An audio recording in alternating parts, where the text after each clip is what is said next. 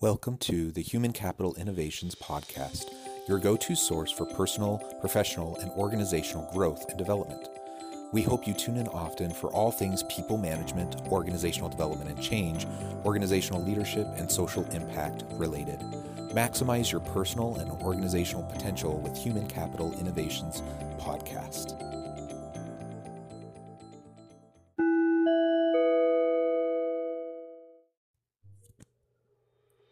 Welcome to the Human Capital Innovations Podcast. In this HCI Podcast episode, I share the introduction to a recent HCI Research Brief titled The State of Global Worker Satisfaction, which summarizes a whole slew of different studies that were conducted from countries around the world to look at different aspects of employee engagement, job satisfaction, and so on.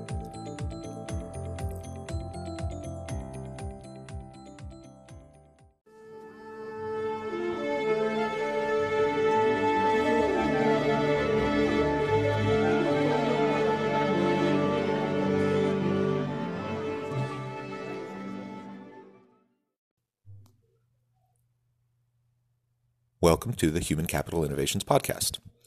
Today, I wanted to share briefly about a recent HCI Research Brief titled The State of Global Worker Satisfaction. In this report, Maureen Andrade, HCI Research Associate, and I summarized the findings of about 10 different academic studies, each of which were published in academic peer-reviewed journals.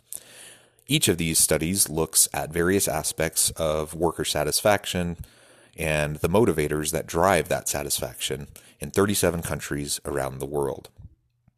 So I just want to briefly share a little bit about this research brief, and then you can go read it in full on the HCI website at innovativehumancapital.com. The state of global worker satisfaction. Employers around the world would generally agree that they want a highly satisfied and highly productive workforce. However, many employees not only lack engagement, but many may actively exhibit counterproductive work behaviors due to job dissatisfaction. In one large-scale national study in the U.S., only about a third of employees reported being engaged in their work. To decrease the undesirable outcomes of job dissatisfaction, such as absenteeism, turnover, and lowered productivity, increased understanding is needed about the interplay of workplace conditions, job characteristics, employee attitudes, and job satisfaction. To better understand these issues, HCI Research Associates conducted a series of comparative global studies on job satisfaction across various demographic dimensions, including age, gender, occupational type, organizational type, and supervisory status. The studies are based on cross-national data from the most recent wave of the International Social Survey Program, which is administered across 37 countries. For a full summary and description of this research, please go to the International Social Survey Program website. These studies focused on intrinsic rewards, such as having an interesting job, job autonomy, helping others, and jobs being useful to society. Extrinsic rewards, such as pay, job security, promotional opportunities, physical effort, and work stress.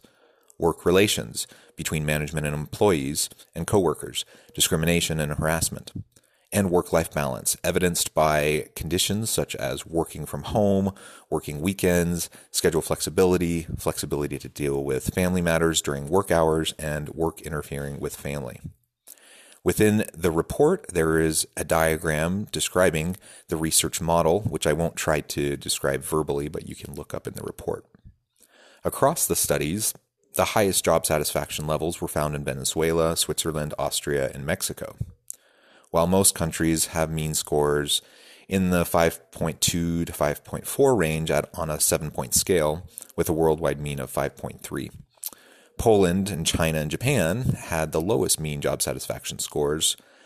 Interesting work, pay, work stress, relations with coworkers and management, and work interfering with families are significant factors in job satisfaction in nearly every country. Wide variation is evident in the average age of the workforce of each country sample, with New Zealand and Australia having the oldest average workforce and Mexico having the youngest. Iceland and France have the highest average years of education, while the Philippines has the lowest. The average for all countries is a little over 13 years of formal education. India has the largest average family size, while Austria has the smallest. Australia has the lowest average hours worked per week, and China the highest, with the average across countries being approximately 41 hours per week. HCI Research Associates have conducted a number of studies using ISSP data. For key findings, please see the list of studies in their accompanying HCI Research one-sheets and snapshots. Summaries of main findings include in the remainder of the report. So that is all I want to share today with the overview of the research brief. It then goes on to look at global comparisons and job satisfaction across a whole range of different factors, including things like for-profit and nonprofit organizations, public and private organizations, hospitality workers, different occupational types across industries and sectors, gender, age, generational cohorts, work-life balance, focus, etc. Please go to innovativehumancapital.com to find out more about this research brief and to see all of the results and the corresponding data and references to support all of our findings. It's been a pleasure talking with you. I hope you'll check out our research brief, and I hope you have a great week.